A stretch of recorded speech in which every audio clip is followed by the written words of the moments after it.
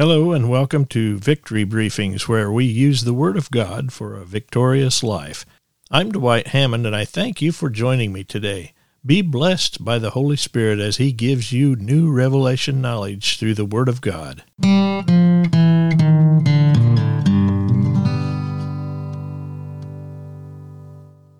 Ephesians chapter 4, verses 28 through 32 tells us, "Let him who stole steal no longer, but rather let him labor, working with his hands what is good, that he may have something to give him who has need.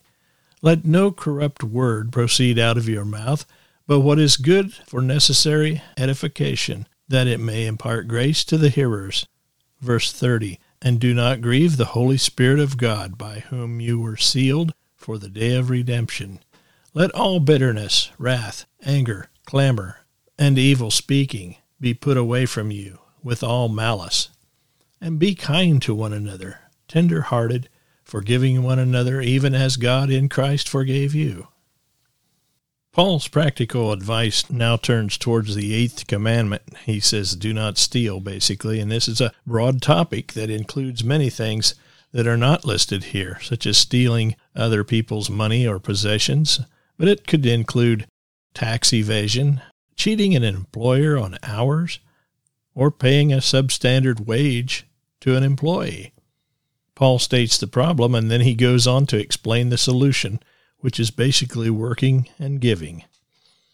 Ephesians 4:28 says, "Let him who stole steal no longer, but rather let him labor, working with his hands what is good, that he may have something to give him who has need." When you're not busy working at something, providing an income for yourself and your family, the Bible says you are stealing. God's Word tells us that people who do not work should not eat. These people are also said to be busybodies and end up eating someone else's food. Let's look at 2 Thessalonians 3, verses 10 through 12. "For even when we were with you, we commanded you this: if anyone will not work, neither shall he eat. For we hear that there are some who walk among you in a disorderly manner, not working at all, but are busybodies. Now those who are such we command and exhort through our Lord Jesus Christ that they work in quietness and eat their own bread." God's plan of financial prosperity begins with working. God's plan for Adam's job was in place even before he was created. He was to rule over the earth, according to Genesis 1:26. Then in Genesis 2:7, God formed man out of the dust of the ground and breathed into his nostrils the breath of life. Adam was put in the garden to cultivate it and keep it. Without any help, he used his authority to rule over the earth when he named all the animals. Then in Genesis 2, verse 21, he was given a wife.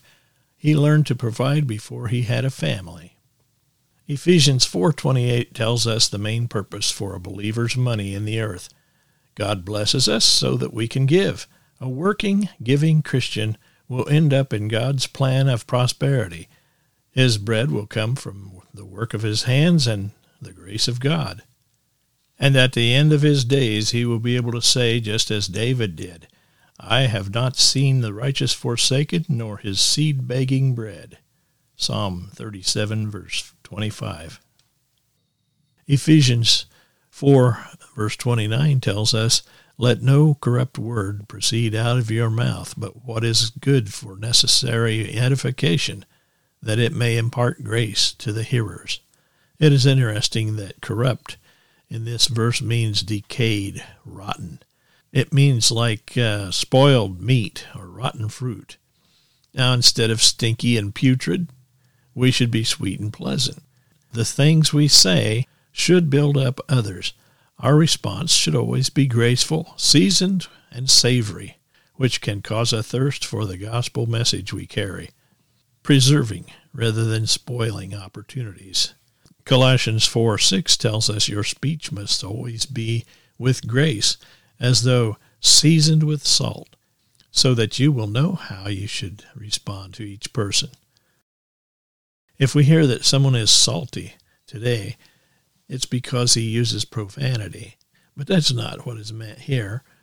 It means conversation that is flavored with attractive content so the listeners become involved and their curiosity is aroused. I remember after Bible college, whenever someone would ask me what I did for a living, I would just say, I'm a preacher, and walls went up immediately. End of conversation. Then I learned a graceful way to get around this. Later, when I was asked what I did for a living, I would say, I'm a teacher. Then that person always asked, what did I teach? And I would say, I teach people about Jesus if they want to listen. Now that puts the ball in their court. Do you want to listen or don't you? If you don't want to, that's fine. But if you want to listen, I can tell you about someone that's very important to me. Talk that is seasoned with salt has an interesting effect on earthlings living in a confused world. Corruption from the lips means there's corruption in the heart. The Spirit has sealed us, Ephesians 1:13, and we should not grieve him by allowing sinful actions and attitudes be in our lives. In Scripture, the Spirit is pictured as a dove, in John 1:32, and the dove is a clean bird that loves peace. Anger and clamor should be done away with by means of forgiveness. Ephesians 4:30, and do not grieve the Holy Spirit, by whom you were sealed for the day of redemption. People ask, what is it that can grieve the Holy Spirit? Well, the words you speak, and about a dozen other things listed here in this text. To sum up, things that grieve the Spirit are things that are unholy. He is the Holy Spirit. It hurts him when carnal Christians deny his power and refuse to acknowledge him. Chapter 4, verse 31 tells us, let all bitterness, wrath, anger, clamor, and evil speaking be put away from you, with all malice. Christians can be bitter, full of wrath and anger, and speak evil of others. This verse includes inner sin and outer sin, sins of thoughts and sins of action. Bitterness is an inner hatred for others. People around us may not know that we are bitter, but God knows. He looks on the heart, whereas people only see the outward appearance. 1 Samuel 16:7.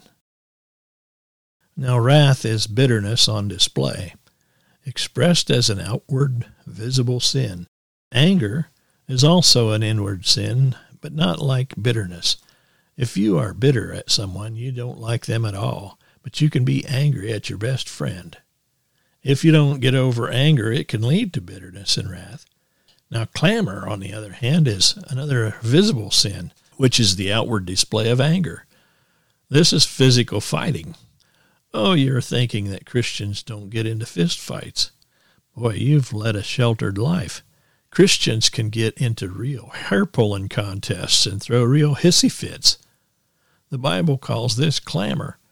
It's also called striking in 1 Timothy 3, verse 3, and brawling in Titus chapter 3, verse 2. Evil speaking is another outward sin. An evil thought will come to your mind, but you don't have to make it your thought by speaking it. Words give thoughts the power to hurt or the grace to bless. Malice is an inward sin of thoughts. It is malicious or evil intentions. This sin is usually whitewashed with a tiny bit of sincerity. An example of this is hearing some juicy gossip about someone. It begins with, "Now, I'm only telling you about this brother so that you can pray for him." I actually replied to one of these with, "Well, then why don't you tell God about it and quit blabbing to me about it?" Malice and evil intentions won't get me to agree with you in prayer. It is just as important to clean up our act on the inside as it is to stop outward visible sins. Ephesians 4:32 tells us, "And be kind to one another, tender-hearted, forgiving one another, even as God in Christ forgave you." Now, it's an interesting compound Greek word, eusplegnos. Eusplegnos. Now, the word eu means good, and splagnos means bowels or guts. So this word means good guts. Doesn't really sound too wonderful right now, but when the Holy Spirit put it in this verse, it meant a lot. The English translators rendered it tender-hearted. This is more than just pitying people. It's having a godly compassion that comes from deep within you, from your gut. This is translated bowels of compassion in John 3:17. In the Old Testament, it was said that Joseph, when in a deep emotional state, that his bowels did yearn in Genesis 43:30. Joseph didn't have a physical problem. Instead, he had an intense desire or compassion that came from deep within him. We are to have such deep compassion for people that forgiveness is never a question. We desire to forgive them as Jesus, out of his deep compassion, forgave us. This verse tells us how to forgive people, as God forgives us. Matthew 6, verses 12 through 15. How long does it take God to forgive us? He forgives us instantly. We should do the same. This is how compassion treats those who have wronged us. In the story about foot washing in John 13, verse 4 through 17, Jesus was talking to his disciples as he was washing their feet. Naturally, Peter spoke up and said, "Lord, do you wash only my feet?" "Lord, not my feet only, but also my hands and head," in verses 6 and 9. In other words, Peter was saying, "Give me a bath, save me again." Jesus said to him, "He who is bathed needs only to wash his feet, but is completely clean, and you are clean, but not all of you." In verse 14, "If I then, your Lord and teacher, have washed your feet, you also ought to wash one another's feet. For I have given you an example, that you should do as I have done to you." John 13, verses 10 and 14 and 15. 1 John 1:9 is our foot washing from the Lord. When we ask him to forgive us of our sins, he is faithful and just to forgive us our sins and to cleanse us from all unrighteousness. If he is faithful and just to wash our feet, we should be just as faithful to wash the feet of those who have wronged us. If Jesus can do it, then we can do it also. Matthew 18:21 through 35. Thank you for following the podcast. I hope you will share this message. God bless you, my friend. Remember, you can share your comments and prayer requests. Click the mailbag button on the website, or you can email me, mailbag@victorybriefings.net. With your permission, I'll read your comments on the mailbag section of the podcast. This program and other materials are available at victorybriefings.net.